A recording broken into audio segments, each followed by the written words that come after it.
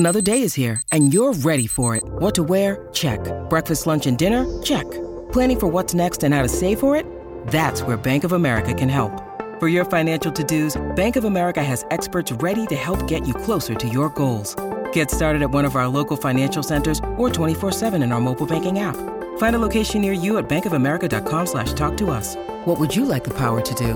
Mobile banking requires downloading the app and is only available for select devices. Message and data rates may apply. Bank of America N.A., member FDIC.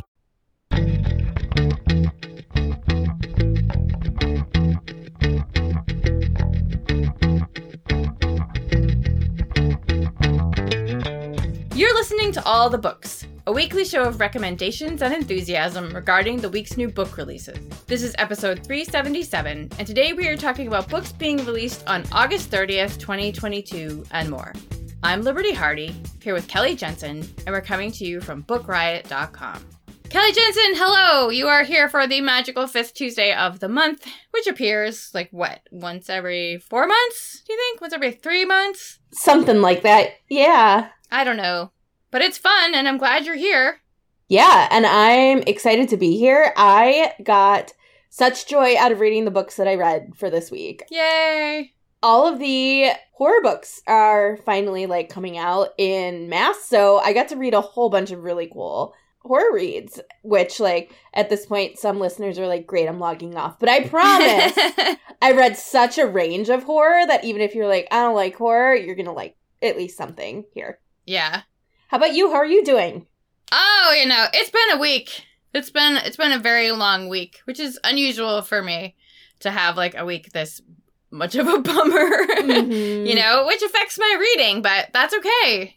These things happen. Life happens, I know everyone out there understands what it means to, get bad news and have it just, knock you off your axis, basically. Yeah. So, for sure. I'm trying to rebound. There's lots of great books. I'm venting right now on a podcast because I only have my husband and my cats to talk to, but there are lots of hummingbirds. That's exciting. So many of you reached out to me. You were very excited about the hummingbird nectar ring that I talked about last week that I bought.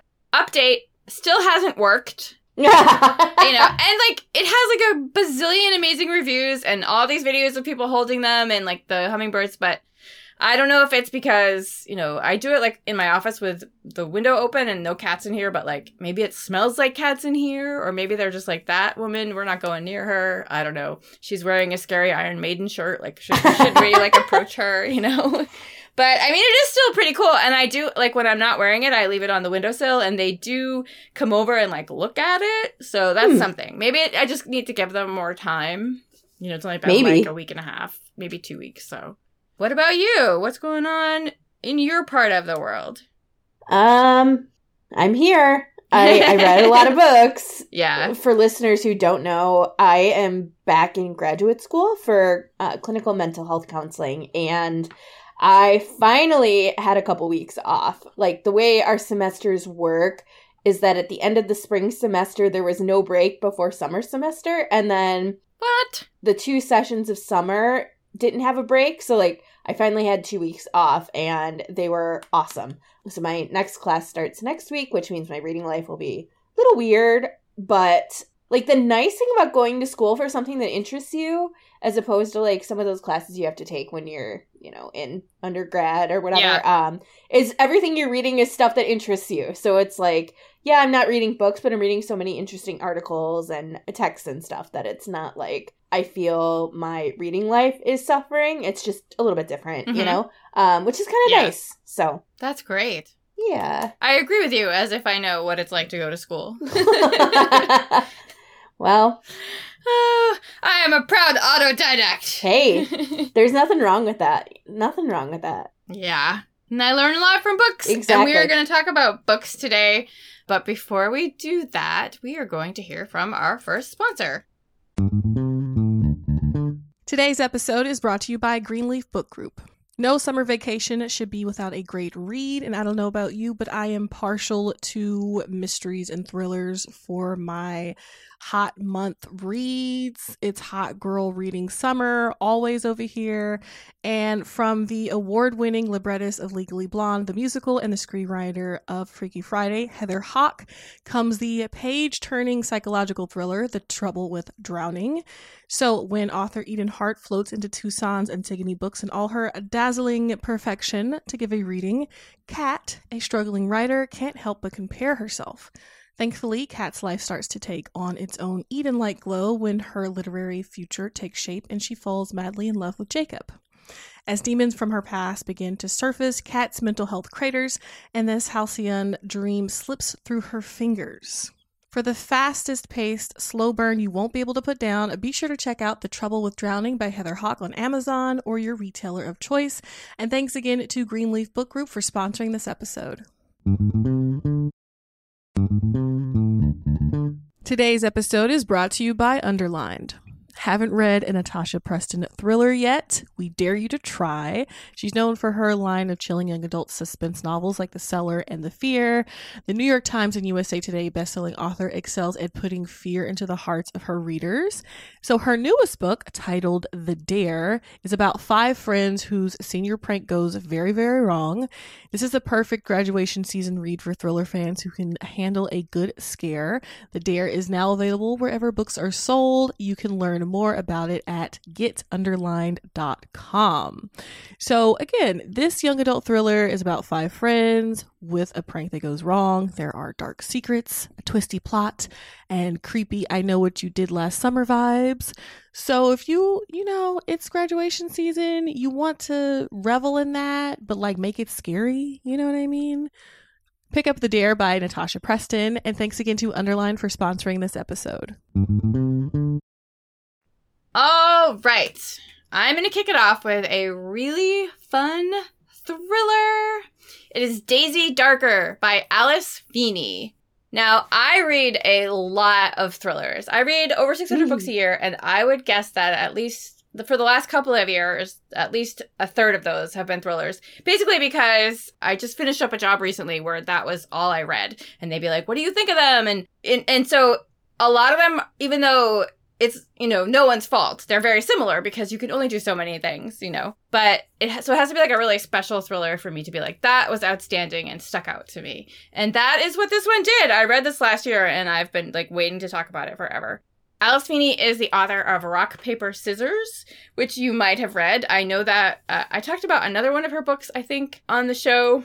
But this one is just this wild homage to And Then There Were None, which is the Agatha Christie sort of I like to call it a locked island mystery because not only are they like the only people there, but like they're on an island. So nobody's getting out of the house. Nobody's getting out of the island.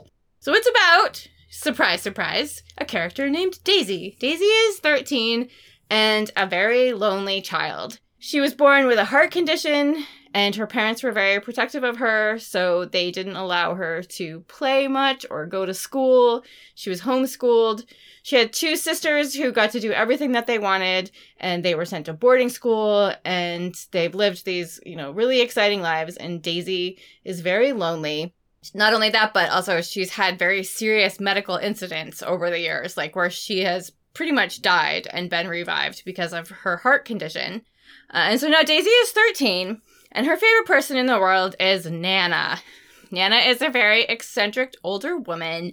She's a writer and an illustrator. Her children's book is called Daisy Darker's Little Secret, which is, obviously named for Daisy. She lives in this huge Gothic mansion on an island, and Daisy spends her summers with Nana, and it's like the highlight of her life. Like, she's been doing this for years, and it's really the only time that she gets to be herself or be a kid, really. And so now, it's Nana's 80th birthday. Nana is having a party at her Gothic mansion, which happens to be on an island. It's a secluded island estate where the high tide cuts them off from passage to the mainland for 8 hours a day. So basically at night, the tide comes in. You can't drive back to the mainland until the tide goes back out, which is going to be bad because there's going to be a murderer at this party. Not that they know that. So Daisy is there with her family. Her family, not super nice to each other. They don't really get along. It's like her parents and her sisters and cousins, and they're there because, you know, it's Nana's birthday. They're going to set their differences aside, but also basically they're there because they think that Nana's going to tell them some stuff about her will because she's 80 and she's always had like this premonition that she wouldn't live past 80. So, you know, they're all there, you know, including like Daisy's parents who are divorced and not amicably. Everybody's there. But so they go to the party, the tide comes in, they can't leave the island, and at the stroke of midnight, Nana is found dead. Now this is like shocking, right? But an hour later, another family member dies, and then another, and another. And this is bad, obviously, for obvious reasons, you know, but the people who are left behind are like, who is doing this? Who is behind the killings? And, you know, they've got 8 hours, you know, who's going to be left when the causeway is cleared in the morning? It's so fun. Like, you know, in the way that fake murder is fun. You know, Daisy narrates the book, both, you know, in the present and in the past. We get to see, like, some of the reasons why the family members don't get along, some of the things that, you know, go on with Daisy when she's younger. And that's really all I want to tell you about this book, because the less you know, the better. But I will just say that the ending is banana pants. The whole book is banana pants. And I'm actually pretty excited because I wrote a review of this book in one of our newsletters many months ago. And the publisher saw it and started using my banana pants in their promotional material. And then a publicist told me that Alice Feeney brought it up at a meeting that they had, and she really likes the word banana pants. So I was like, yes! I introduced Alice Feeney to the word banana pants, which is just probably going on my tombstone. So this book is just super creepy and really fun and really unpredictable, which is something that I always appreciate in a thriller because, like I said, so many, you know, they can be good, but they're still like, we know how this ends. And this one, I did not see the ending coming at all. I do want to give content warnings for violence, murder, loss of a loved one, child neglect, child endangerment, infidelity, physical abuse, animal death, and chemical use and abuse. I also want to point out that the Nana aspect of this book, about her being a popular children's author and writer, reminded me of two books that I really love that I feel like didn't get enough attention, still don't get enough attention. One being Harriet Wolf's Seventh Book of Wonders by Juliana Baggott, which, when it came out in paperback, is just called Seventh Book of Wonders, about a beloved child author with a series that she's very mysterious and everybody wants to know her. And there's also the Rabbitback Literature Society by Pasi Ilmari Jääskeläinen and translated by Lola Rogers, which is one of the stranger books that I have ever read about a beloved children's author, again, who goes missing in the middle of like a meeting of writers and society people and townspeople. And there's some really weird stuff going on in their town. So that one is very strange, but also love it. So I just want to shout those two out as well. And again, I want to shout a lot about this one. It's Daisy Darker by Alice Feeney. So my first pick is Dead Flip by Sarah Farzan. And I'm going to begin by saying that I am a huge fan of this author and think she has this really magical ability to weave humor into her writing so perfectly. Like, she can write about some really heavy stuff, and yet I am still laughing as I read my way through. There just aren't a lot of genuinely funny books out there, but hers deliver, and Dead Flip is no exception. This is a book that is for fans of Stranger Things, books set in that sweet spot of the late 1980s and the early 1990s, kind of like the Paper Girls comics, and it is packed with pop cultural references of the time and done in a way that is really laugh out loud. So the story follows Corey, Maz, and Sam, who were inseparable when they were growing up. They hung out all the time. They shared this deep love for all things Halloween and arcade games, among other things. Yet, when they were in middle school, stuff started to change, and we kind of get this sense that something changed, and then we get a flash forward to 1993. And Sam has been gone for 6 years now. Corey and Maz are seniors in high school, and they run across one another by chance. And that chance meeting resurrects not only the feelings of their broken friendship, but it also somehow brings Sam back. Sam comes back, though, not as a senior. He comes back as his 12-year-old self and still thinks it's 1987. What unravels is a story of secrets best friends sometimes keep from each other, and what both Corey and Maz believe happened to Sam. Corey had dug her heels into this idea that Sam died, while Maz believes Sam was sucked into this weird arcade game that lived in their favorite game shop at the time. The reality is a little bit of both, honestly, and the story unfolds as the friends unpack the events that led to Sam's disappearance and what sort of friendship the three of them might still have all these years later, if they can have one at all. This is a really fun paranormal mystery and a look at how friendship changed over the course of one's coming of age, and it is so entertaining. There's a lot here about being queer at a time when being open about one's sexuality was more challenging than it is now, and it's also about growing up as a brown kid in a very white world. The alternating timelines here give this a really fast pace, and I'll reiterate that the pop culture references here and the humor make it the kind of book that taps into a really special type of nostalgia. If you're hesitant about horror but want to read horror, this will be a great pick. It has enough chills in it to give it that designation, but it's not particularly gory or terrifying. Though I should note, there is some animal freezing in here. So if any sort of animal stuff, isn't for you, just be aware of that. No creatures in this book will lose their lives, but they are, impacted by what happens in this story. And that is Dead Flip by Sarah Farzan. Sarah is one of the funniest people I've ever met. Oh, she was at Book Riot Live, I think in 2016. Did she win trivia? I know she was on, the book trivia panel. She was on it. She was so funny. I don't remember, but I can share this anecdote. So Sarah and I share a publisher, and we were together at TLA, I want to say in 2018 or 19. I can't remember which year. And one night we were sitting in my hotel room together watching bad TV, and just the things that come out of her mouth were so funny. And I remember her saying distinctly she had no idea what she was going to write next. And, this is author talk, talking shop. What are you going to write next? What are you going to work on next? And so I was shocked when I saw that this was what she was doing next. And I didn't know until the announcement came out, You're friendly with people at events, but you're not necessarily friends with them. And, to say this delivered and, really captures her humor in such a, authentic way, I was yeah, this is the exact right book for you to be writing right at this moment. Yeah. I loved it. I thought it was great fun.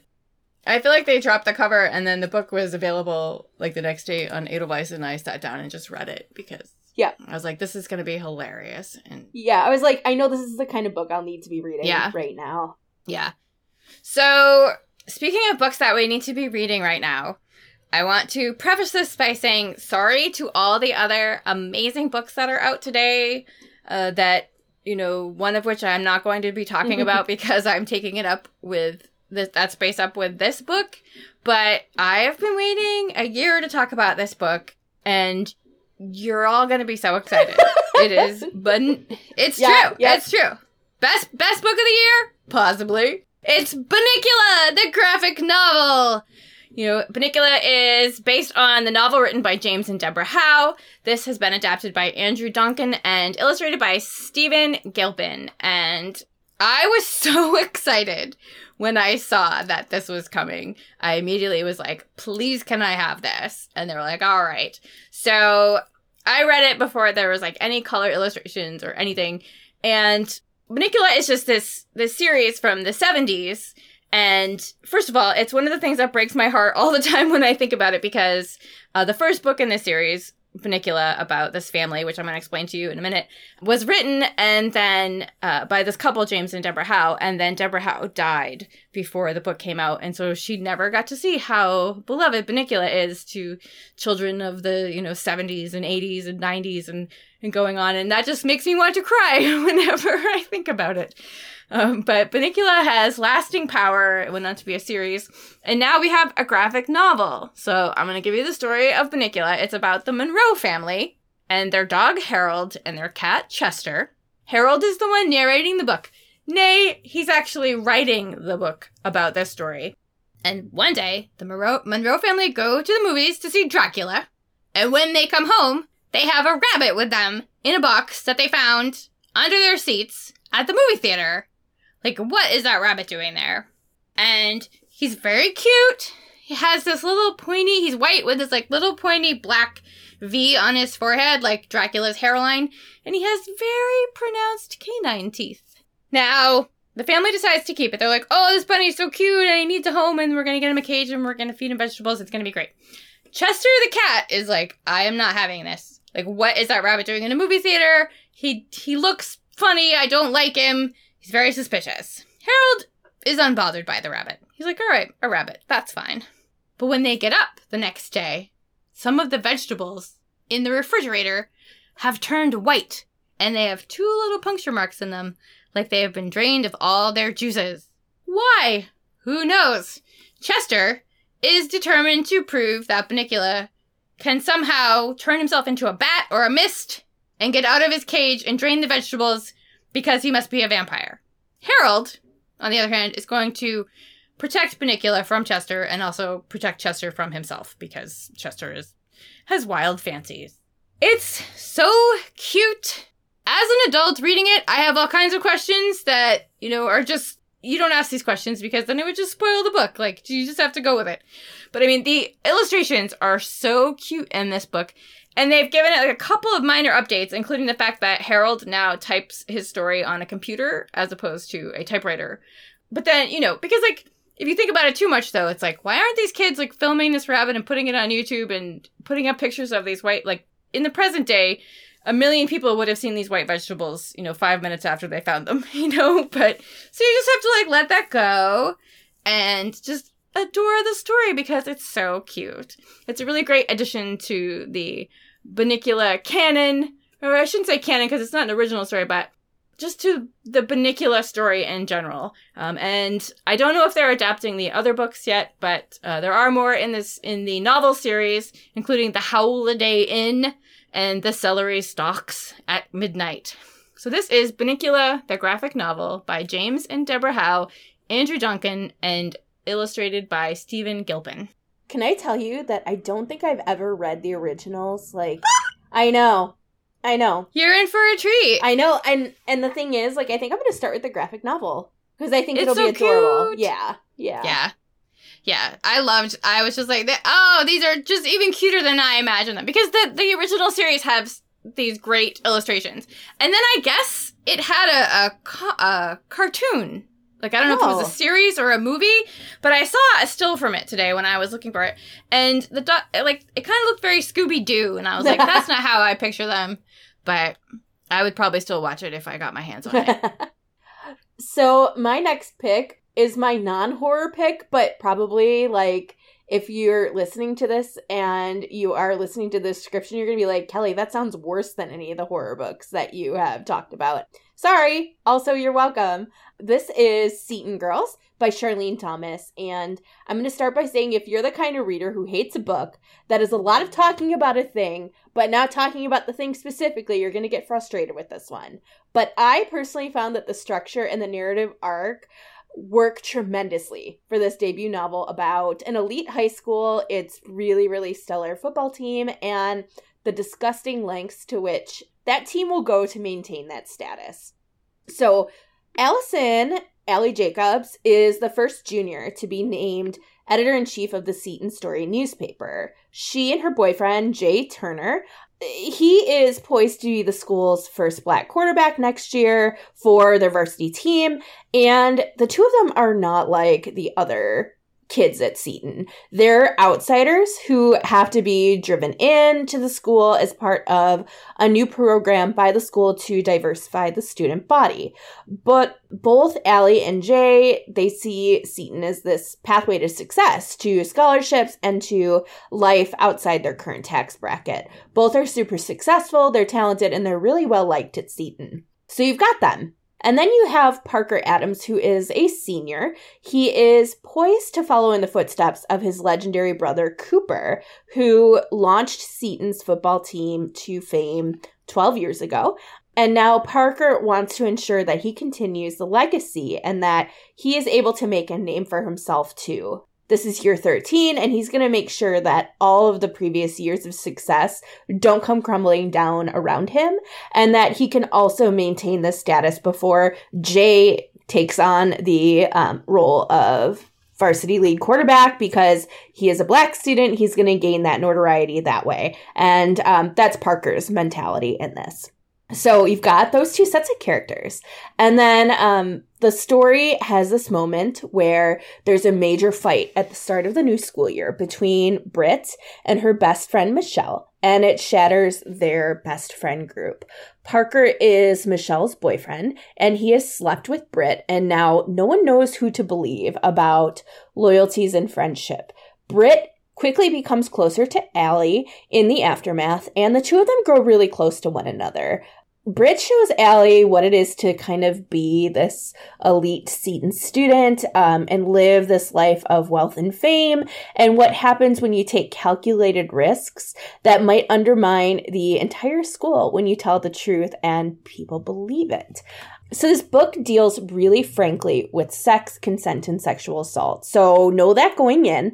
But it's a really compelling read in part because, like Allie, you as a reader are desperate to know what has happened between Britt and Parker and why maintaining this 12-year winning streak for the football team has become so important to the team and to the school.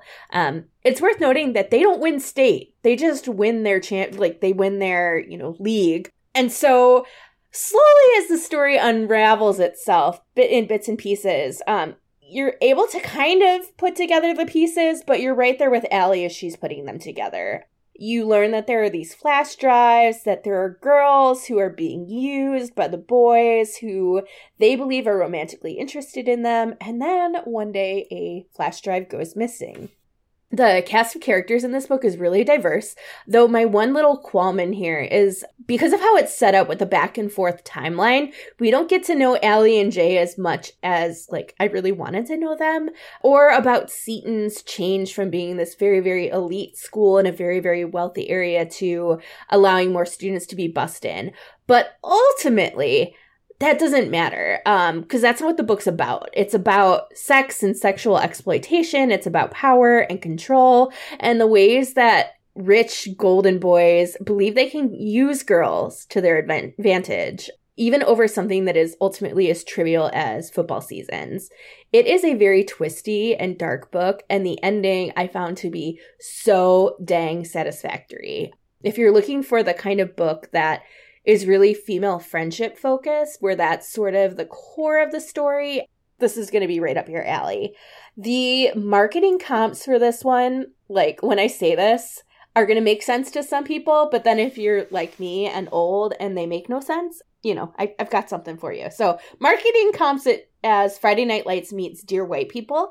But I would say for those who are like, okay, I don't 100% know what that means, it gave me the feel of Exit Pursued by a Bear by E.K. Johnson meets We Ride Upon Sticks by Quan Barry meets Not Here to Be Liked by Michelle Quach, minus the romance. There's some romance in here, but it's not a romance, and romantic relationships are way at the bottom of the list in this book. Yeah, it's really refreshing in terms of being the kind of twisty read that was actually surprising how it was put together, and the writing in here is great. That is Seton Girls by Charlene Thomas. All right. So those are the books that we have read and recommend, and now we are going to talk about more of today's releases in hardcover and paperback that we are excited about but haven't necessarily read, although Kelly, I know that you have read both of yours. I have not read both of mine, I am ashamed to say, but I'm excited about them, and I'm going to kick it off with Tomorrow in Shanghai, stories by Meili Chai. This has received many starred reviews, and Meili Chai, her last collection was called Useful Phrases for Immigrants, and it won awards. It was also a story collection. And this is, to quote the blurb, a short story collection exploring cultural complexities in China, the Chinese diaspora in America, and the world at large. So the stories include a story of a doctor who harvests organs to pay for a wedding, a future colony on Mars where a working class Chinese woman lands a job as a nanny, 2 Chinese American women who find unexpected romance, a white woman and her biracial daughter who are having reached a really tough point in their relationship. And yeah, just, it sounds amazing. It has so many great blurbs. And it's weird, like, now that we do this thing where we're like, we're talking about books that we haven't read, because I'm like, I don't know what else is inside here, except it sounds good, which is how we choose books. So, like I said, it's getting tons of great reviews. And, you know, I really enjoyed Mei Li Chai's last book, Useful Phrases for Immigrants. So I'm looking forward to reading these stories. It is Tomorrow in Shanghai, stories by Mei Li Chai. And before Kelly tells us about her next pick, we are going to hear from another sponsor.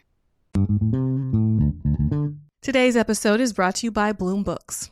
Charming, easygoing, and rich, Xavier Castillo has the world at his fingertips. He also has no interest in taking over his family's empire, but that hasn't stopped women from throwing themselves at him, unless, of course, the woman in question is his publicist. The cool, the intelligent, the ambitious Sloane Kensington, who is a high-powered publicist who's used to dealing with difficult clients, but none infuriate or tempt her more than a certain billionaire heir with his stupid dimples and laid-back attitude.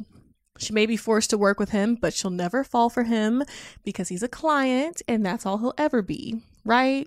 Right, girl, like we all know. So, just in case you didn't know, author Anna Wong is the best-selling author and book talk viral author of the Twisted Love series, the King of Sin series. Miss Wong got it going on, okay? Make sure to check out King of Sloth by Anna Wong, and thanks again to Bloom Books for sponsoring this episode.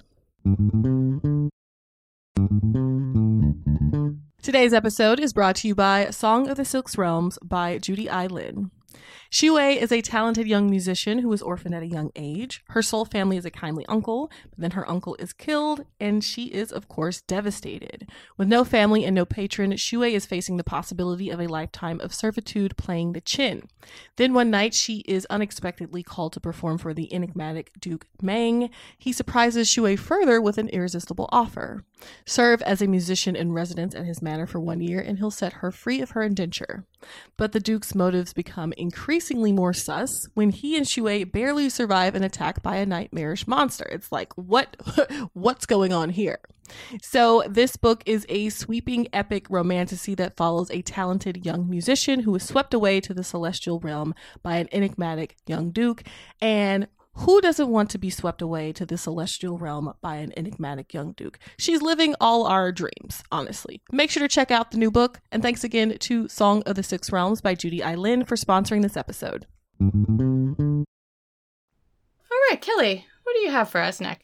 So, like Liberty said, I actually read 4 books, all 4 books that I'm talking about, which, like, I didn't anticipate would happen. But part of why I was able to do that is because this book that I'm going to talk about now is one of my favorite books of the year. And, like, I could not stop laughing as I read this book. And just, like, you know, you read those books that feel good and also they're funny and that you can't wait to tell everybody about. And they also got like the perfect book cover and also they're paperback original. So they're also like a little bit easier on the budget. Like this book was everything. And it is Suburban Hell by Maureen Kilmer. So story follows Amy, who moved to the suburbs a few years ago with her husband and started a family. They're well settled now in Winchester, Illinois, which is a western suburb of Chicago. And for anybody who is a Chicago area dweller or familiar with the area can probably guess what town Winchester is based off of. But Amy is best friends with 3 other women in the neighborhood, Liz, Jess, and Melissa. The 4 of them love to get together monthly for wine nights and to snark on, you know, being suburban, about really allowing themselves to like snark, but also like lean into this lifestyle. And For a while, they have talked about building a clubhouse of sorts, and finally, the night has come for them to christen the space where the she shed in Liz's backyard will be constructed. Unfortunately, after that night, nothing is the same. Somehow, the four of them have unleashed a demonic force into their lives, and Liz has gone completely off the rails and is nothing like herself, and she also seems to have no idea how she used to be. Amy and her daughter are engaging with these now self-possessed dolls, and the home is starting to smell really, really bad. And also, there are burn marks everywhere, and their Roomba is like off the charts, like possessed. It is the Roomba from hell. With Liz now unable to act like herself, Amy, Jess, and Melissa have to team up and figure out how to defeat the demon in order to get their best friend back and to get their lives back together. So if you're looking for a funny horror book, or a horror book which could maybe be described as light or a romp, like, this is it. There's some genuinely creepy moments in here, but mostly it's a lot of humor about life in the suburbs. There are tropes aplenty for horror fans, and the smart takedowns of suburban culture do a great job of also, like, embracing what it is. Yes, you can hate having the typical suburban mom life, but also realize that having that suburban mom life means you can make friends with similar interests pretty easily, and that maybe you help each other out when one of your friends becomes possessed by a demonic spirit. There are Ouija boards, there are children's carnivals, and a ritual burning with bad alcohol in this one. The demon reveal is really clever, and while none of the characters are here to be like fully fleshed, deeply moving creations, it doesn't really matter. This book is about the voice and about the humor and the ways that women work together to solve a problem much bigger than themselves. Like, I was cackling throughout this, and reading passages aloud to my husband. There's one that I think it's going to particularly resonate with anybody who lives in the Chicago area or knows anybody from the Chicago area or like Wisconsin. It talks about how Wisconsinites love Fleet Farm and that it's this mythical place, and how people need to understand that it's different than Farm and Fleet, and that this entire passage was something that I have indeed talked about myself as somebody who lived in Wisconsin and moved to the Chicago burbs. Like, just these moments that are very, very funny, very local humor, but also are the kinds of humor that wherever you're at, you'll kind of understand, like, suburban humor with it. It's a perfect read, I think, for creepy season, especially if you don't like your scares to be dark or heavy. I will note there is a discussion of animal death, so if that's something you're sensitive to, take care when you're reading. And I've seen this one compared to Grady Hendrix's The Southern Book Club's Guide to Slaying Vampires, but maybe even campier, if that kind of gives more sense of the kind of horror humor we're going for here. And that is Suburban Hell by Maureen Kilmer. So I read this book. I saw the cover in the catalog, which includes what I call Play-Doh red, which is like one of my favorite colors, and immediately went and downloaded it and read it. I'd never heard of a she shed before. And the thing that made me laugh is that the next day we drove to my husband's cousin's house, and I'd never been there before. She had a structure in her backyard that had a big sign that said she shed. Oh no. And I was like, uh-oh, like, it made me laugh. It is great fun. I would say, I found it to be there's a lot more scary kind of gross stuff than I was expecting the cover to lead me to think. Yeah, but I mean, okay, yeah. It's like totally camp, and there's a couple of like very serious things that happen in the book. But yeah, just complete camp and lots of fun. It is interesting, like, to hear somebody else who has read it and like be able to give a little bit more of that, like, what you might expect. Like, me, I'm so used to reading such dark stuff all the time that this for me was like easy reading. Oh yeah. Yeah, but definitely, yeah, I mean, it's a demonic spirit, and like the story behind the demonic spirit, I guess, has that like aspect of, it's horror for a reason. Yeah. Is the best way to sort of describe that. Yeah. I mean, I think Grady Hendrix is like the perfect comparison. There's a lot of like great social satire and commentary, but there's also like some very serious, scary stuff going on. It was so fun. Plus, I love the cover. I just love it. And it fits. It fits the book. Yeah. So, and now I have to keep my eye on my husband's cousin because what's going on in the she shed? So, my other pick for today, which I have not read yet, but I am excited to read, is The Spear Cuts Through Water by Simon Jimenez. It's also gotten many starred reviews.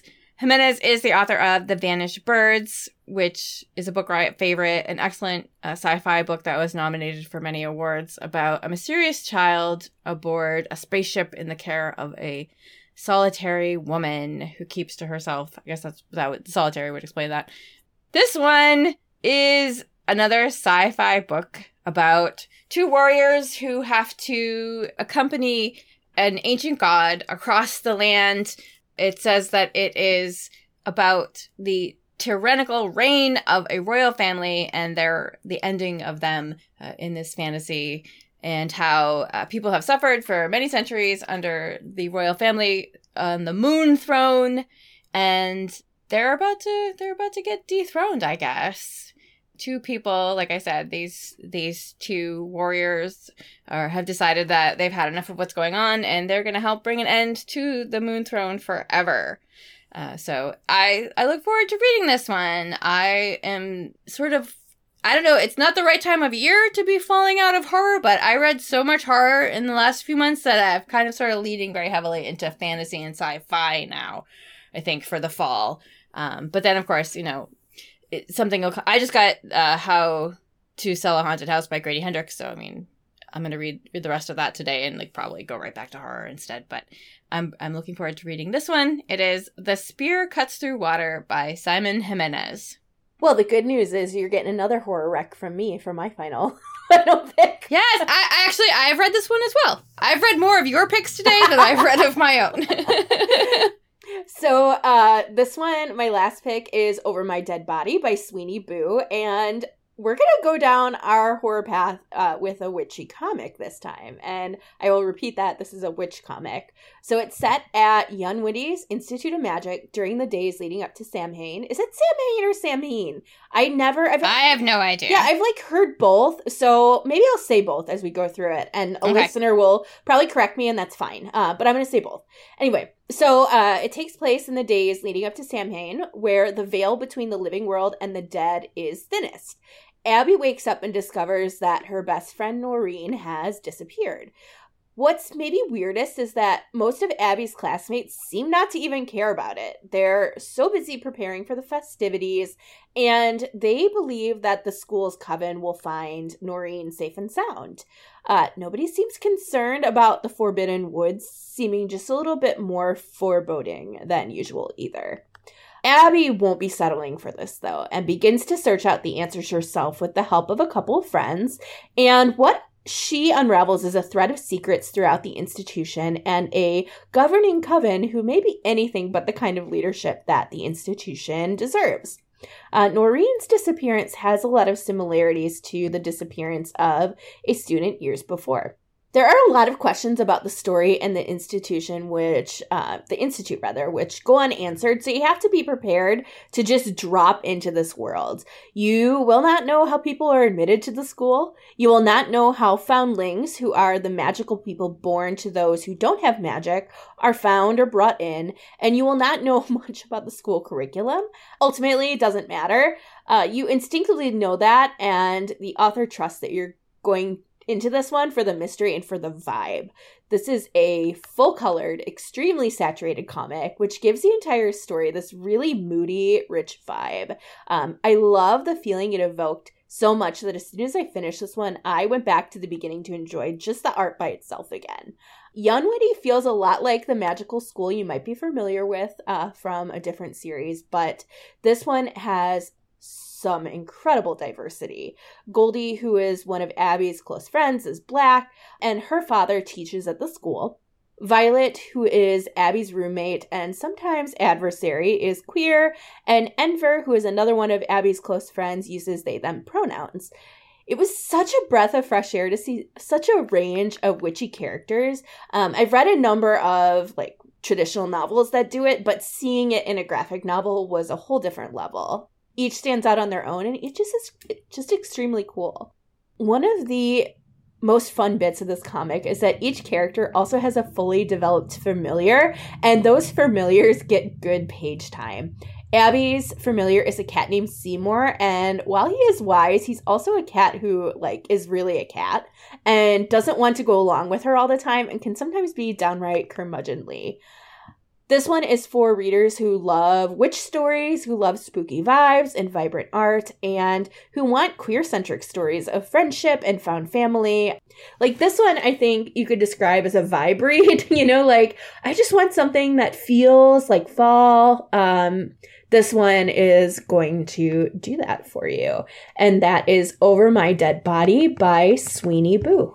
I really loved the animals in this one. Mm-hmm. Yeah, it has like real Sabrina vibes. I really enjoyed that. I loved the artwork. Oh my gosh, yeah. I was like, I didn't know how I was going to feel about it. And like, I don't know why I felt that way. Like, I knew nothing about the book or the author, but like, as I was paging through it, I was like, I don't know. And then the art was enough to like keep me going. And like I said, when I got to the end, I wanted to reread it. And I did. I went back and reread it because the art was so cool. Yeah, it's really great. So, those are books mostly that Kelly has read. Like I said, it's been a tough week. And now I'm going to tell you about some paperback releases. You know, because you can always get 2 paperbacks for the price of 1 hardcover. It's very exciting. Although I will say, let's see. You mentioned that Suburban Hell is out in paperback. The Bunnicula graphic novel is in paperback, so that's cool. And now I'm going to lead it off with a twofer because Cassandra Khaw has 2 books coming out in paperback today. The All-Consuming World, which is about a group of space criminals basically getting the band back together, trying to figure out why their last mission went so horribly wrong, and also rescue a missing member. And also the other Cassandra Khaw book is Nothing But Blackened Teeth, which is a Tor horror novella about a couple who like horror, so they decide to have a destination wedding at a house supposedly haunted by a dead bride. And goodness, are they gonna get their money's worth. Also coming out in paperback, Cackle by Rachel Harrison. Love Rachel Harrison, love The Return, love Such Sharp Teeth, which is coming out in a couple weeks or maybe a month. This one is about a young woman named Annie who gets her heart broken, so she decides to flee New York City for a very different place, and she finds a very small Vermont town and quickly makes friends with an enchanting woman named Sophie, who seems to be the nicest, friendliest, like, just smartest person that she knows, but for some reason everyone else in the town doesn't seem to like Sophie. Practically, they are afraid of her. What's going on there? Also out, Fuzz, When Nature Breaks the Law by Mary Roach, which I still think Animal Vegetable Criminal, its UK title, is a better title. I'm sorry, I just love it.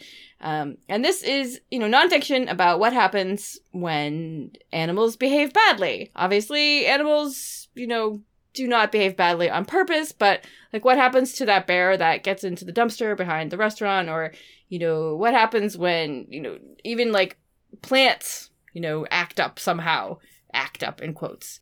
There's also The Manning Tree Witches by A.K. Blakemore, which is a novel about witch trials centered in a small 17th century English village. In more nonfiction, this is one that I haven't read yet, that I really want to read, so I'm going to read from the description of the publisher because I don't know much about it. It's called Their Plant Eyes, There, Plant Eyes, Eyes, A Personal and Cultural History of Blindness by M.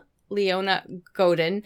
And it says that Godin, who began losing her vision at age 10, illuminates the often surprising history of both the condition of blindness and the myths and ideas that have grown up around it over the course of generations. She combines an analysis of blindness in art and culture from King Lear to Star Wars with a study of the science of blindness and key developments in accessibility, including the white cane, embossed printing, digital technology, to paint a vivid personal and cultural history. So I'm going to have to dig that one out and check that one out really soon. Also out, A History of Wild Places by Shay Earnshaw, about a man who is hired to locate a missing author who himself goes missing.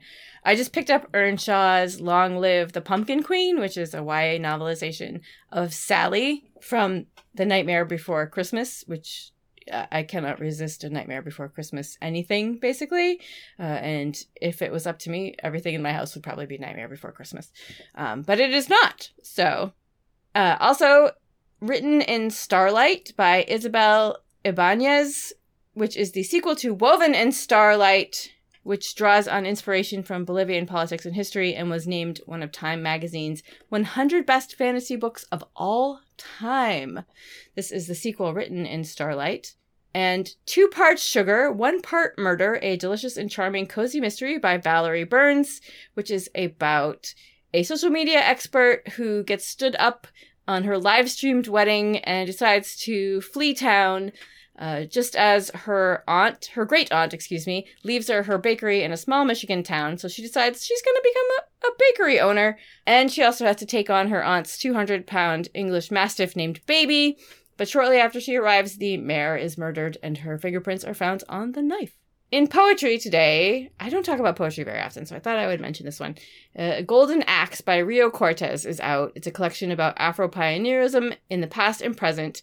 Rio Cortez is a Pushcart-nominated poet and New York Times best-selling author, and this has received much acclaim, especially in the days leading up to its publication, because everybody's talking about it now, and has great blurbs from Roxane Gay and Jason Reynolds, and if I'm going to read poetry soon, I think I'm going to pick up this one. So those are books coming out in paperback today. So yay! We did it! And by we, I mean me. I didn't know. Kelly had to drag me the whole way. Oh my goodness, you're fine. So, Kelly, what are you going to read next? I asked my librarian to buy Patricia Wants to Cuddle by Samantha Allen, and I'm going to read that. It's a adult novel, queer, about a reality show gone terribly wrong. What about you? Yeah, you are, like, steeped in horror. Oh, yeah. That is another horror pick, which I have also read. Apparently, I'm just going to read the books that you read now.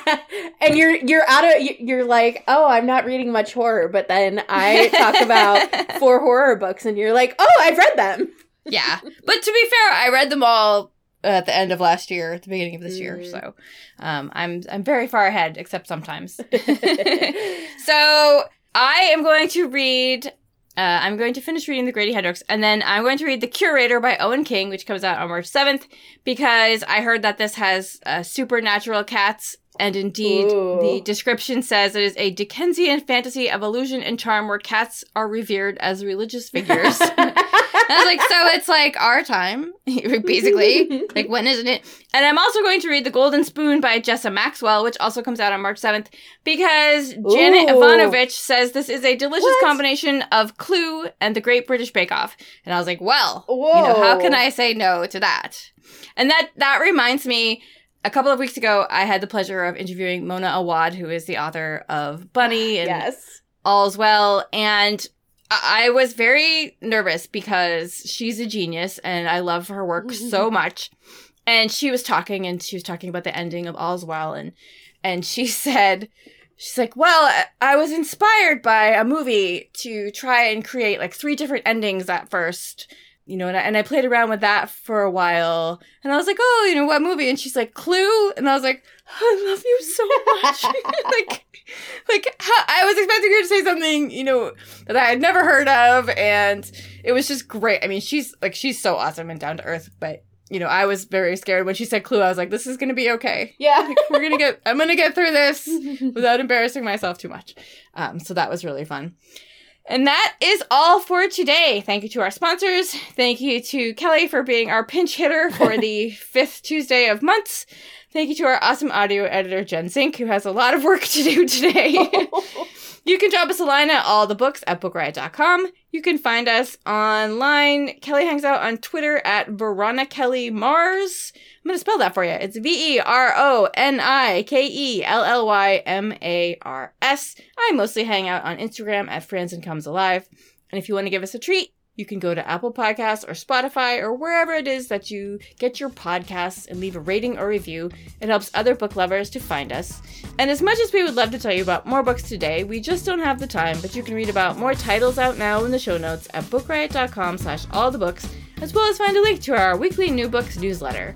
And for more recs or general bookishness, check out bookriot.com. And don't forget to check out our full stable of podcasts at bookriot.com/listen, or just search Book Riot on your podcast player of choice.